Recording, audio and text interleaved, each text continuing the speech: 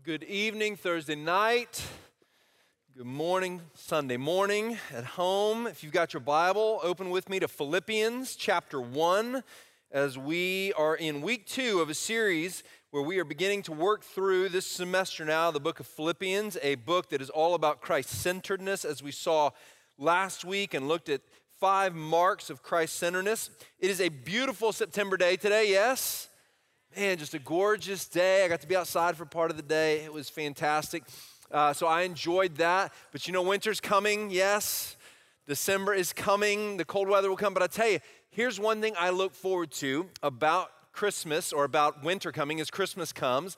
And some of you may know, or many of you may know, my family's from Texas. So I still have family down in Texas, in the Dallas area. And so we do Christmas Eve services here, which, you know, let me invite you now. Come join us, Christmas Eve services. And after Christmas Eve services, I go home at the end of the night. And then my family, we wake up at about 3:30 in the morning, and we pile the kids in the car. It's strategic because they'll sleep for the first part of the trip. And we make the 20-hour drive down to Dallas.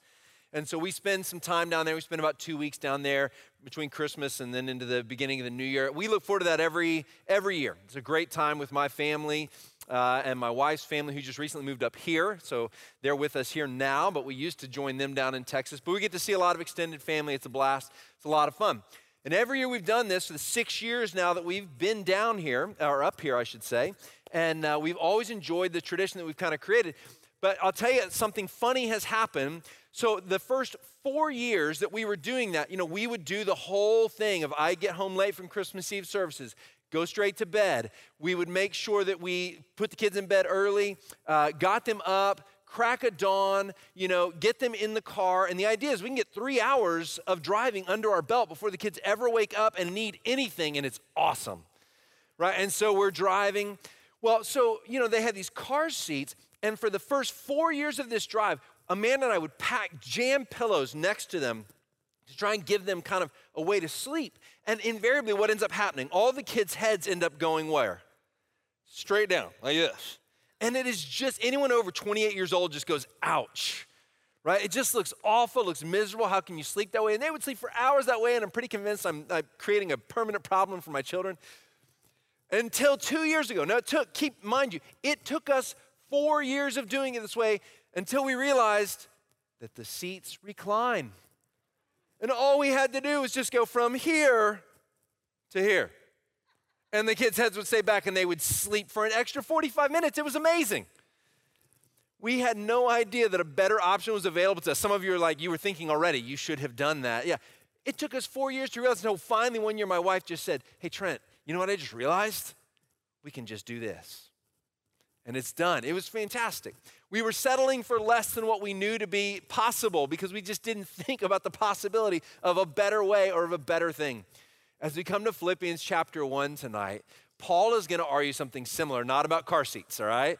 But what he is going to argue is that there's a better type of relationship available to you in Christ than perhaps you may have realized. Now, I mean that on 2 fronts. One, I mean that those of you who are not in Christ, like you may be home today watching this and you're not in Christ Jesus, you've never made a decision to trust in him.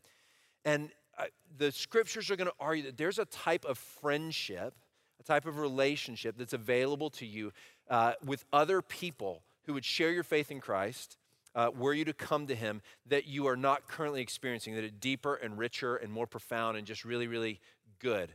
Not to insult the friendships you now have currently, but there's something about being in Christ, the scriptures are going to argue, that Paul is going to say, that just causes you to overflow with affection for one another. And the other way I mean that is this. I wonder how many of us, followers of Jesus, I wonder how many of us are settling for friendships with one another, for relating to one another in a way that is far less than what Christ invites us into. That there's a depth of relationship available to you. So that's what we're going to talk about tonight. In Philippians chapter 1, verses 1 through 11, Paul is overflowing with affection for this church, his friends. And I want to paint for you a picture. I want you to see that what Paul is talking about is really the kind of relationship that is forged by people who are in Christ. And in particular, those who have gospel ambitions in Christ together. Now, you remember last week, we talked about, if you were here, anybody here, and remember the 5 marks that we talked about of a Christ-centered life. And we said this book is all about Christ-centeredness. And what does that look like? And we said that there are 5 themes that Paul's going to keep returning to over and over again that mark the person who is centering their life around Christ. Not just sort of that Christ is on the periphery of life, but that he's at the very center. And one of those marks is that when Christ is at the center of your life, there are these gospel ambitions that you have. And one of the things that we're going to see is one of the benefits then of Christ-centeredness is that it creates gospel ambition, and gospel ambition creates deep friendship. It creates deep relationships like you've never had before. And so I really mean that, like I said, on 2 fronts, both for those of you who are not in Christ, but also those of you who are, and you know you are. But perhaps, as we look at the text tonight, you might see that you're settling for that forward positioned car seat version of a relationship rather than that reclined version wherein you experience something far, far better. So let's look at Philippians chapter 1 together, and let's read these first 11 verses. They say this: Paul and Timothy, servants of Christ Jesus, to all the saints in Christ Jesus who are at Philippi, with the overseers and deacons, grace to you and peace from God our Father and the Lord Jesus Christ. I thank my God in all my remembrance of you, always in every prayer of mine for you all, making my prayer with joy because of your partnership in the gospel from the first day until now. And I am sure of this, that he who began a good work in you will bring it to completion at the day of Jesus Christ.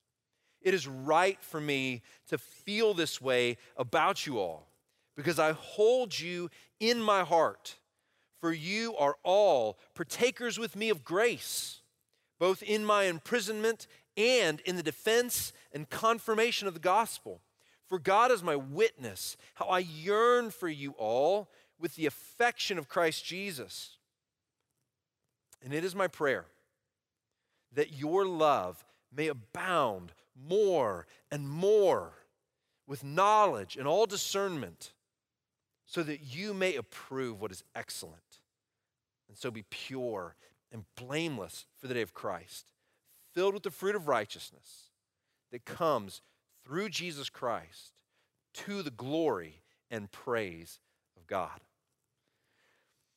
This is the word of the Lord that we've read now. Let me pray one more time, and let's examine it together then. Let's look at it closely tonight. So let's pray. Lord Jesus, this is your word. You've established it. It is sufficient. It is authoritative. And we bow before you tonight by submitting ourselves to its teaching. We pray that you would give us understanding and insight. We've sung to you. You are worthy of the praise that we've sung now. You are also worthy of our mind's great attention turned onto your word and onto you through the power of your Spirit. You are worthy of us bending and grabbing and disciplining our minds now so that we might grapple with and understand your word.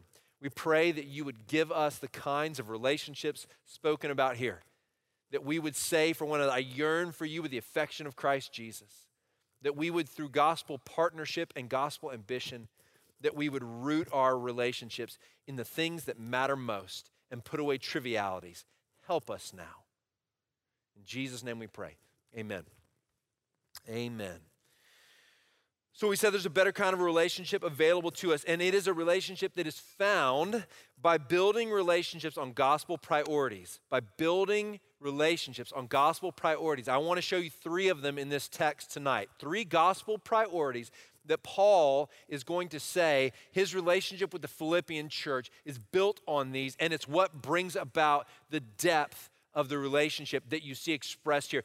Did you see how deep his affection is for the Philippian church? Did you see it? As you read, he's talking about yearning for them with the affection of Christ Jesus. He's talking about their partnership in the gospel from the first day until now. He's talking about thanking God for them and all his remembrance of them, always in his prayers. It's a rich and deep relationship. So let's look then at 3 ways that we build relationships around gospel priorities. Let me give them to you now. You can jot them down if you want, and then we'll touch on each one. The first is that we build relationships around the shared mission of the gospel. That's the first. If you want gospel, if you want deep relationships with other believers, if you want, which are the mark of a Christ-centered life, if you want that, then you have to build those relationships around the shared mission of the gospel. That's number 1. Number 2 is you have to build those relationships by celebrating where the gospel is changing one another's lives. You have to build those relationships by celebrating where the gospel is changing one another's lives. And then third, you have to build those relationships by praying gospel prayers for one another. By praying gospel prayers. So simple enough, right? Shared mission of the gospel, celebrating where the gospel is changing one another's lives, and then lastly, praying gospel prayers for one another. So let's take those one by one. We have gospel-oriented relationships that have gospel priorities. Number one, by building those relationships around the shared mission of the gospel. Look again at verse 4 and 5 and then verse 7, because here's where we see this truth. In verse 4, Paul says, "In every prayer of mine for you all, making my prayer with joy because of your partnership in the gospel from the first day until now." Because of your partnership in the gospel from the first day until now. And I want to touch on that word in just a moment, but then look at what he says again in verse 7 when he says, "It is right for me to feel this way about you all because I hold you in my heart, for you are all partakers with me of grace, both in my imprisonment and in the defense and confirmation of the gospel." The first thing Paul gives thanks for when he says, every time I remember you, I find myself giving thanks to God for you. Every time I remember you, I give thanks to God for you. And the first thing I give thanks for is that you have been with me in this thing called the work of the gospel. You have been my partners.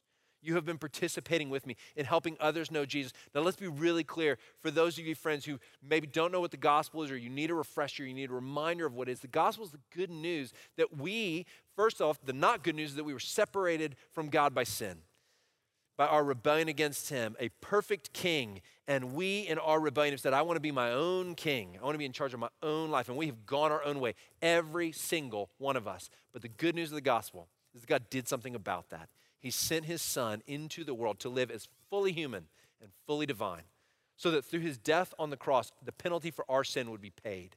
And then through his resurrection from the dead, he could guarantee us victory over death. And that he has reconciled us to God the Father. Where we were enemies of God, he has made us children of God. Somebody please say amen to that. That's what the gospel is. But that gospel is not just a message that we then take into our minds and believe that it happened historically. It's a message we take into our minds and into our hearts. And because we believe it absolutely is historical fact, we also then recognize that it changes everything. If God has become a human being, then nothing can ever be the same again. And if he has declared that in becoming human, he has done that to rescue us from a penalty that we could not pay ourselves, then nothing can ever be the same. It affects every part of life. There is no nuance of your life, no aspect, no corner, no little jot or tittle of your life that is not impacted by this thing we call the gospel.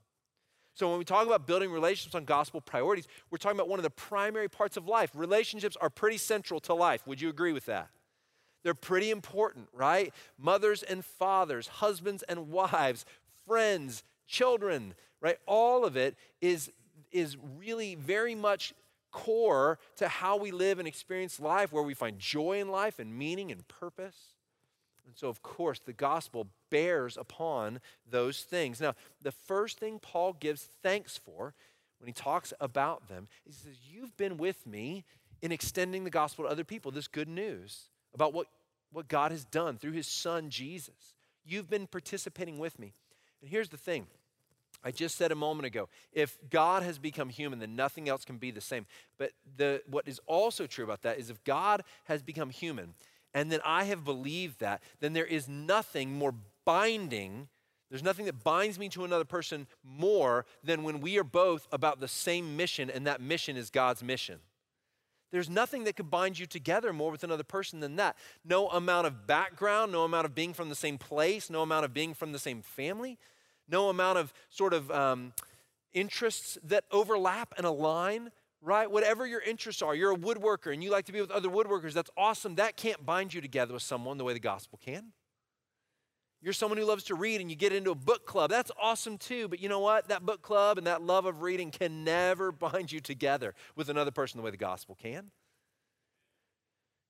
You love your coworkers and you enjoy your place of business, and that's awesome. You're bound to them because you share something that you do day in, day out. Your coworker status with them cannot bind you together with them the way the gospel can. There's a depth of relationship to be found in gospel partnership. Now, I love the word he uses here. The Greek word, when he says because of your partnership in the gospel, when he's looking at that in verse 5, that word is a word koinonia in the Greek. And we even have a fellowship group named Koinonia. And most of the time, when the scriptures translate that word, koinonia, they translate it fellowship or friendship. And the idea that we've often come to understand when we think about that word is that koinonia or fellowship means being friends with other believers, right? I have a friendship. We talk, we enjoy one another. But I love the way the ESV and even the NIV too have translated this word as partnership, because that's really what koinonia means. It doesn't just mean that we like each other and that we're friends and we hang out and we do some stuff together. Koinonia means we have become partners in an endeavor together. That's what koinonia really means. It's the fellowship experienced by practicing or going forward in some mission together. You might think of it this way. Two people start a business together and they are what?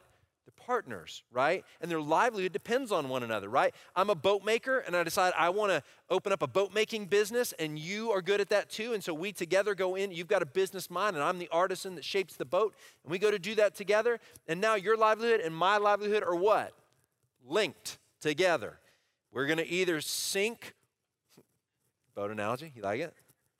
We're either going to sink or float together because we are partners in this endeavor. And that's what koinonia really means. It means to be partners in the most important endeavor that there is.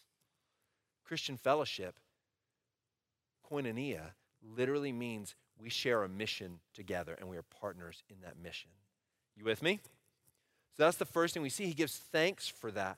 Now, when we share a common mission, I already said it binds us together. And I want to say this, lots of people are bound together by, lots of people have common missions, right? I mean, not having nothing to do with religion or faith or God. Lots of people, sports teams have a common mission to win, whatever their trophy is at the end of the season. Perhaps you're in a club at school and you have a common endeavor, a common mission. You're raising money through this club to do something. In your workplace, you have a common mission, right, where you're trying to accomplish something in your business, whether it's to sell something or make something or provide a service, whatever it may be. Share a common mission. Lots of common missions. But I want you to hear that none of those things are able to bind you together with other people in the way that the gospel is, because the gospel is God's mission. And if it's God's mission, then there's nothing that is, one, more important, and two, has as much reach in our lives. It can reach into every part of our life because it is God's. So no mission can bond us together like the mission of the gospel. Now, let me say by word of explanation what this doesn't mean. It doesn't mean that we are bound together when we volunteer for the same part of the gospel mission, when we are crafted for the same part of the gospel mission as someone else. So you might be called to disciple high school students. You might really feel like that's a calling in my life, and I want to invest in the next generation. And so I'm intentional about doing that. Maybe you even volunteer in our youth ministry here, and you lead a life group. Right? If you do that, you're going to be bound together with others who are sharing that part of the gospel mission to introduce the truth of the gospel to another generation and to walk them through the trials and tribulations of trying to navigate the teenage years and cling fast to Christ. You know that's a challenge, right? And so helping them navigate those years. You're going to be bound together with other folks who do that. But do you know that you're not just bound together with them? You're also bound together with anyone who maybe has a different part of the mission but is still on mission. So the way we're bound together is not because we have the exact same part of God's mission in spreading the gospel and taking it forward. We're simply bound together because we know what our part is and we do it. And I would tell you this, if you've ever been to a neighborhood party and you've found someone, if you have a heart for the gospel going forward, and you know what your part in that mission is. I'm a teacher, I'm a leader, I'm an administrator, I'm a behind-the-scenes server. Whatever your part in the gospel mission is you're taking it up. If you've ever bumped into someone and you didn't know you were going to bump into them, and they are serious about the mission of the gospel as well, it doesn't matter what the thing is that they do. You get huge joy out of just happening to bump into this party, and now you're talking about what they do, and you can't get enough questions out of your mouth because you're so fascinated by what God has equipped them to do and made them to do. And why are you fascinated by that? because you're fascinated by the mission of the gospel. And you love seeing how other people do it, not just how you do it. Gospel mission binds us together, whether our mission is, whether it's one part or another. Think of it this way. At the end of if you're going to follow NFL football this year, at the end of the year, there will be one team. They will be the champions. They will win the what? The Super Bowl. All right, fantastic. Yeah, they will win the Super Bowl. And at the end of that, this team will have been on a mission the entire season to win this Super Bowl, and yet the offense and defense will have never been on the field at the same time or been doing the same thing while they were in pursuit of this mission. Right? The offense does one thing, the defense does another. The two are never on the field at the same exact time, and yet they're both pursuing the same mission, but in very different capacities. They do different things to get there, right? So that's what this is like. Whatever your part of the mission is, it binds you to us because we become fixated on doing our gospel job. It captures our imagination and our creativity. Now here, before we move to number 2, let me just say this. I hope you're catching the implication of what I'm saying. Here's the implication. Let me spell it out for you. The implication is, in order to have the type of relationships that are available to us in Christ, you have to be about the mission of the gospel. You are forfeiting a depth of relationship if you're choosing to sit on the sidelines of gospel ministry, of gospel mission. If you're choosing to not spend your time and your energy and your talents in such a way that you're actually helping others know Christ, be introduced to this good news, or grow in it. If you're choosing to sit on the sidelines, you're not just not participating, you're also forfeiting a depth of joy in your relationships with other people. Does that make sense? I don't want you to forfeit that. I want you to have it. It's one of the benefits of gospel ambition. It's one of the benefits of gospel of a Christ-centered life. So let me ask this question, just by maybe litmus test. I was kind of litmus testing myself this week, thinking about this, even talking to my life group about it a little bit this week. And just thinking about this, how readily and naturally do my conversations turn to the ways that God is making the gospel go forward through my friends? In other words, I was asking myself the question, how often do we revolve our conversations around trivialities like football, or for me it's sports a lot, right? How often am I more comfortable and more interested to talk about whatever happened in the sports world that day than I am to talk about how the gospel went forward through my friends that day? Or to wrestle with them about how it didn't and how they felt stunted or struggled or challenged. Do my conversations lead to an understanding of how we share the mission of the gospel? I wonder if you'd ask that question of yourself too. So, let's go to number 2 then. So if number 1 is that in order to build on gospel priorities, build relationships on gospel priorities, number 1 is we have to build them around the shared mission of the gospel. Then number 2 is we have to build them by celebrating where the gospel is changing one another's lives. We see this in verse 6. So look with me again at the text. And verse 6 says this, "And I am sure of this, that he who began a good work in you will bring it to completion at the day of Jesus Christ." That's a pretty popular verse. It's one that if you've read Philippians 4, it might have even jumped out at you, and you might have remembered it. I hear it from time to time get quoted. And of course, what we see here is a promise from Paul. He's saying, look, Philippians, here's one of the things I'm really thankful for. I'm thankful for your gospel partnership. That's number 1.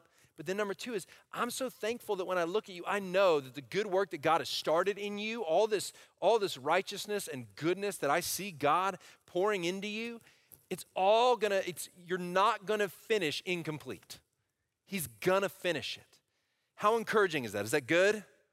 Yeah, Paul takes the moment to know, and that's true of us as well, by the way. We can rest assured that God will not leave incomplete the work that he has begun in us, the work that has begun when the Spirit of God has taken up residence in us. He has begun a work of purging sin and giving us a new taste for things that are holy and right. He's done a work of helping us see and leave behind ways that are less than godly. He's done a work of teaching us how to worship and to love. He's done all that, and he's going to finish that work at the day of Jesus Christ, the scripture says here.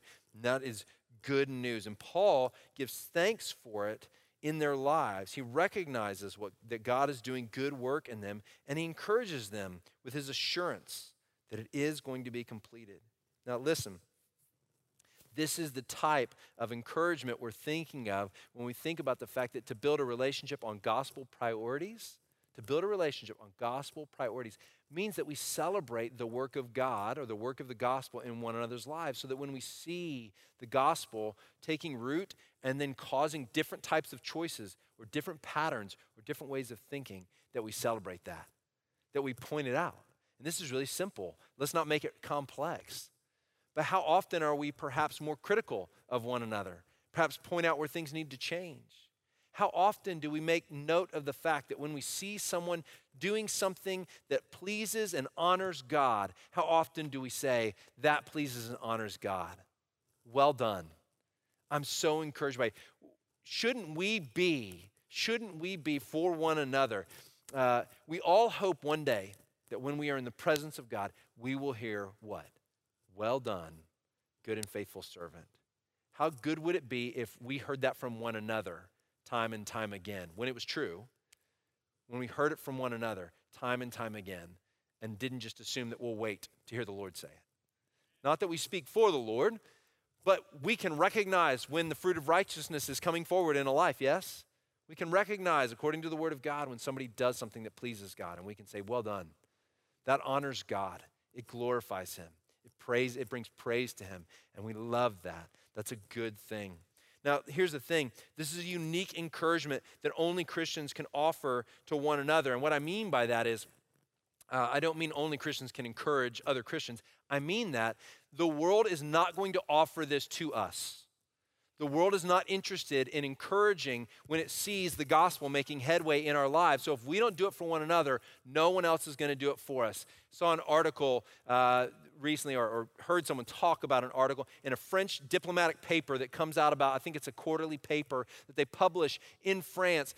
And the whole point of the article, I think it came out this week, was about, hey, we need to be watching out for the rise of evangelicals around the globe. Like the number of evangelicals, that would be us, by the way, Bible-believing Christians. The number of evangelicals is rising rapidly all over the globe, particularly in the southern hemisphere and in the eastern hemisphere, rising rapidly. That's going to have huge consequences because those evangelicals are people you got to watch out for. They are dangerous. That was the implication of the entire article, the entire paper. The world sees us as dangerous. And I kind of want to say, yeah, but maybe not in the way you think we're dangerous. Right? Dangerous in that we upend the power structures of the world. Dangerous in that we see a different way to see value in what is good. Perhaps dangerous because we won't stand by idly and call bad things good. And we won't call good things bad. So that paper just reminded me one more time, look, friends, you are not going to be encouraged for the growth of the gospel in your own heart and in your own life by anyone outside of a fellow believer. It's so necessary that we would be a people who build our relationships, not just around shared mission of the gospel, but also around encouraging one another, as Paul does here when we see the gospel taking root. And perhaps even as I'm saying this, you think of a moment in life where somebody did this for you. Somebody spoke to you. Can you think of a time where this has happened for you? Someone spoke to you, great encouragement. I'll tell you a story that for years I did not tell because I was so embarrassed by it. So when I was first in ministry, I just graduated from seminary. I was a youth pastor at a very small church in the Austin, Texas area. And someone called the church one day and said, I'd like to talk to a pastor and I'd like to receive a Bible. And they said, I'd like someone to meet me at this mall in town. I said, I'll go. Great. So I went and I talked to this individual for several hours. And over the course of this conversation, he, for hours, kept coming back to, we were talking about the gospel, we were talking about Jesus, I'd given him the Bible, and he kept objecting to believing in Jesus because he thought pastors were crooks, that we were only out for money, it's all we wanted. And so I started to kind of probably get defensive, right? By the way, in this story, like in all the rainbows of the hues of the colors of the story, don't look for a hue of wisdom on my part anywhere in this, okay? There is no wisdom to be found. And he really was playing me like a fiddle, but I didn't know it. This guy was a con artist. And so he was saying, pastors only want money, they only want money, they only want money. I kept saying, no, they don't, no, they don't, no, they don't. All I want is for you to know the Lord. I just want you to know Jesus. And I kept going back to the gospel, and he kept going back to money. I kept going back to the gospel. To the point where after about 2 to 3 hours of this, and through a number of circumstances that I will not share with you because the story would last 25 minutes, he convinced me that what I should do is take essentially all the money I had saved, almost all the money I had, and give it to him, and then have him meet me at another location to prove that I cared more about him knowing Jesus than I did about the money. Now, do you think I ever saw this individual again? Never saw him again. I handed almost all the money that I had in the world to him and watched him drive away. And I thought to myself, I am an idiot. So I was driving home after that. Here's how this ties in. And again, foolishness. I don't recommend this course of action.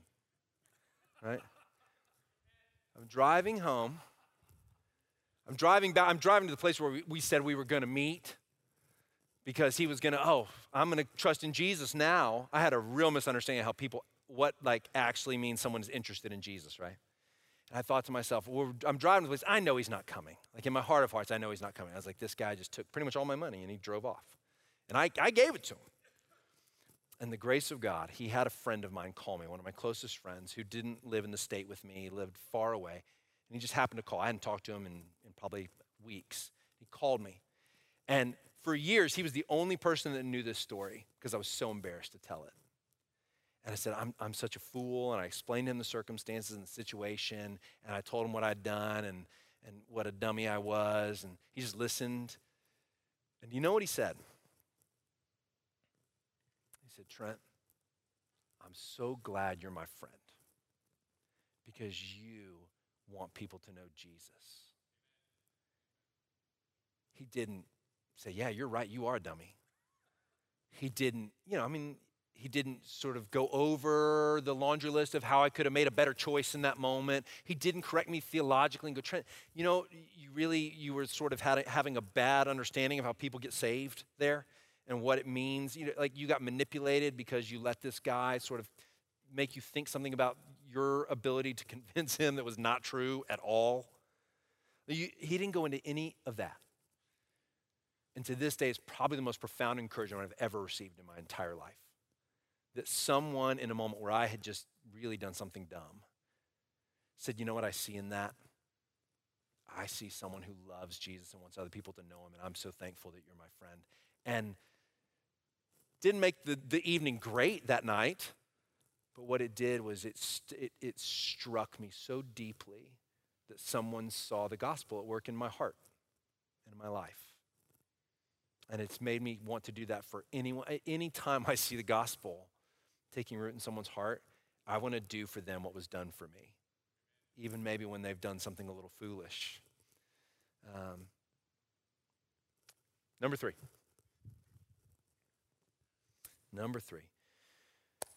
Gospel priorities in our relationships means building them by praying gospel prayers.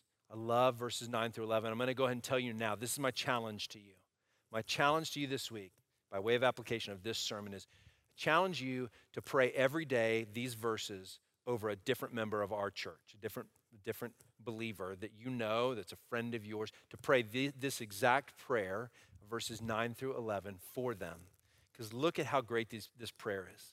Let's read it again.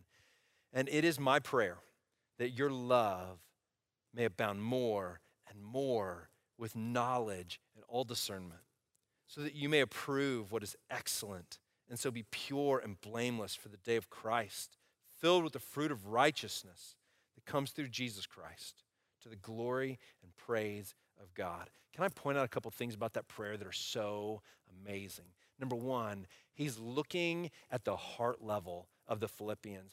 How often do we pray, and rightly so, because God says to bring our tiniest burdens to him. How often do we pray mostly for one another about our health, about a job status situation, about a test coming up in school, about a situation as it relates to parenting, about a dating relationship or a marriage issue, and all those things are good to bring to the Lord. Yes, let's affirm that. All those things are good to bring to the Lord. But do you see what Paul is doing? he's not just praying about those specific things. He's getting at a higher level of prioritization in prayer. And he's saying, you know what? I really want to pray for you. All those things, yes, about the details of your life, but more than that, I want your heart to be full of love. And I want the love that is in your heart and abounding in your heart and overflowing out of your heart. I want it to be a kind of love that isn't this just sort of emotionalism and compulsion towards people. I want it to be a love that is full of knowledge and discernment. In other words, a wise kind of love. The kind of love that is so nuanced that it knows just what to say and just what to do and just how to serve at just the right moment so that other people see, oh, that's love. That's what Christ's love is like, being poured through that person that is so full of that kind of nuanced wisdom. And he says, I'm praying that for you. Do you know why? I'm praying that for you so that you would be filled with the fruit of righteousness. He says that, in other words, the fruit that comes from the righteousness that God has given us in Christ. There's a righteousness that you have received in Christ. And there's fruit that comes out of that. And he's saying, I want the fruit then, because your love is so full of wisdom and discernment, knowledge. I want that then to result in this fruit of righteousness overflowing out of your life. So he's praying for them that this fruit would just pour out of them, be more and more and more, and grow and grow and grow, that they would be an orchard of fruit, not just a single tree of fruit, and that it would increase in measure. And then the most crucial thing in the entire prayer is the end of verse 11, so that what? So that God would be glorified. How often do we pray, God, glorify your name in my brother and sister? I'm thinking about this person. You know what I want for them? I want you to be glorified. I want you to be exalted and lifted high. Do we move from God, help them with their day? Do we move from that to God, glorify your name? Fill them with the fruit of righteousness in a way that's overflowing. And God cause love to abound in their heart, not just any kind of love, but the kind of love that is full of wisdom. That's what I want in them. By the way, so many of those other prayers, if God answers the first higher level prayer, guess what's going to happen? All these other prayers are going to end up being answered too, because God's going to be so poured out through them in wisdom and in knowledge and in love that they're going to find that whatever the challenge they were facing at work was, or whatever the challenge in the relationship was that you were praying over, as they abound in love that's wise, do you think some marital problems might get solved? You think some relationship challenges might get dealt with? You think some challenges at work might be navigated really well? I love this. What a reminder to pray these kinds of prayers for one another. And I think that when you pray these kinds of prayers for one another, can you see that what you're doing is connecting to one another's hearts? It's one thing to get a list of prayer requests and to go through them dutifully, and that's good. We do that every week at the church. You put prayers, if you send in your prayers to the church, our staff prays over those. And that's awesome. But better than that is when we connect our heart to those prayers and when we connect to your heart. So we don't just pray for you whatever you send us. We do pray that. But we pray for you too, these kinds of prayers. God, sanctify them. God, glorify your name through them. God, don't just fix this problem, but go deep into their heart. Cause them to abound in love. These are the kinds of prayers that bind you together. Now, those are just three things that we see here in this text, right? Just three things that we see here in this text about building relationships around gospel priorities. I hope that you find them helpful. I hope that you find them challenging. And I hope that you might examine whether or not there's a deeper kind of relationship that you need to take hold of within our body. I would love to see relationships like this abounding in our body. It's one of the compelling reasons to live a Christ-centered life is the type of depth of relationship that can come from it. And let me just say, if you don't find yourself compelled by that, let me just put this forward as a challenge. It was kind of a bug in my brain as I was preparing this week. I found myself wondering, I was like, Lord, I'm going to try and preach to this, what your text says, what your word says here about this, the depth of relationship. But it kind of occurred to me that it's possible that some of you might hear this and go, yeah, but I don't want that kind of depth of relationship. Like I'm satisfied with something. I'm satisfied with the car seat forward version rather than the car seat back version. Like I'm just happy with that. I want to challenge you on that. Because you're made in the image of a triune God. God the Father, God the Son, God the Holy Spirit, in perfect fellowship with one another from eternity past and will be into eternity future, needing no one. God didn't create human beings because he was lonely. He was perfectly satisfied within his own being. And if that's the image if we're made in the image of that one, what does that mean? We're made for a relationship. At the very least, I mean, one of the simplest things it means is we are made for a relationship. And so I have to think that if you find yourself satisfied, if I find myself satisfied with a level of relationship that's pretty shallow with other believers, and I don't find this kind of picture of the kind of relationships available to us, if I don't find it compelling, I have to wonder if it's not because we haven't distracted ourselves so greatly that we've lost our taste for the very thing we were made for. And I know I'm theologically right. You were made for this kind of relationship. You were. It's not a question of like, well, maybe I was, maybe I wasn't. You were. You were made for it. You have to take up the gospel ambition. You have to take up gospel priorities to have it, but you were made for it. And if you're not compelled to want that kind of relationship, I don't care if you're introverted or extroverted. Introverts, I'm not saying you have to have this kind of relationship with 800 people. Maybe 2.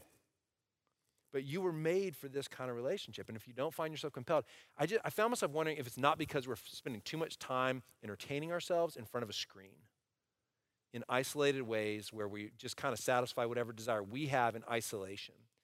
And as we do that, do you know that one of the things it does is it dulls, it dampens your desire for the things that really matter.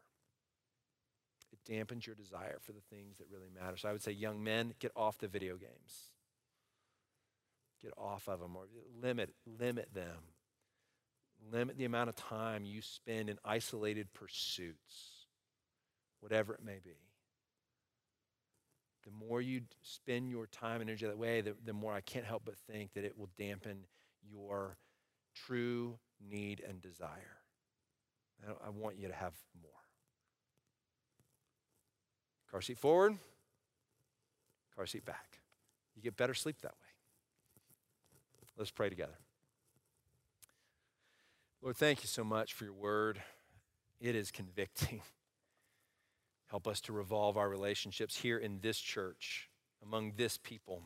Help us to revolve them around gospel priorities so that we would experience the depth of relationship that you have for us, so that you'd be glorified. That's our desire. Be glorified. And you're glorified when your people have these kinds of relationships where we say, I yearn for you with the affection of Christ Jesus. Thank you for putting these words in your holy word. Thank you for putting them there for us. Now receive our praises. You're worthy.